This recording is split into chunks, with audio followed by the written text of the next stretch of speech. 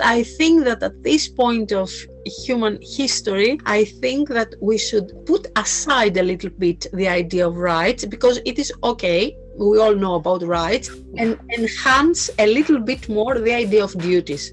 And I think that the pandemic was a very good example, unfortunately, that is the tragic thing, that has enhanced the old category of duties, such as the moral concept of autonomy, or the bodily integrity, or the competence, or the dignity. All other concepts will help us and lead us to define consent. The dogma, doctors know best, that is not the case anymore.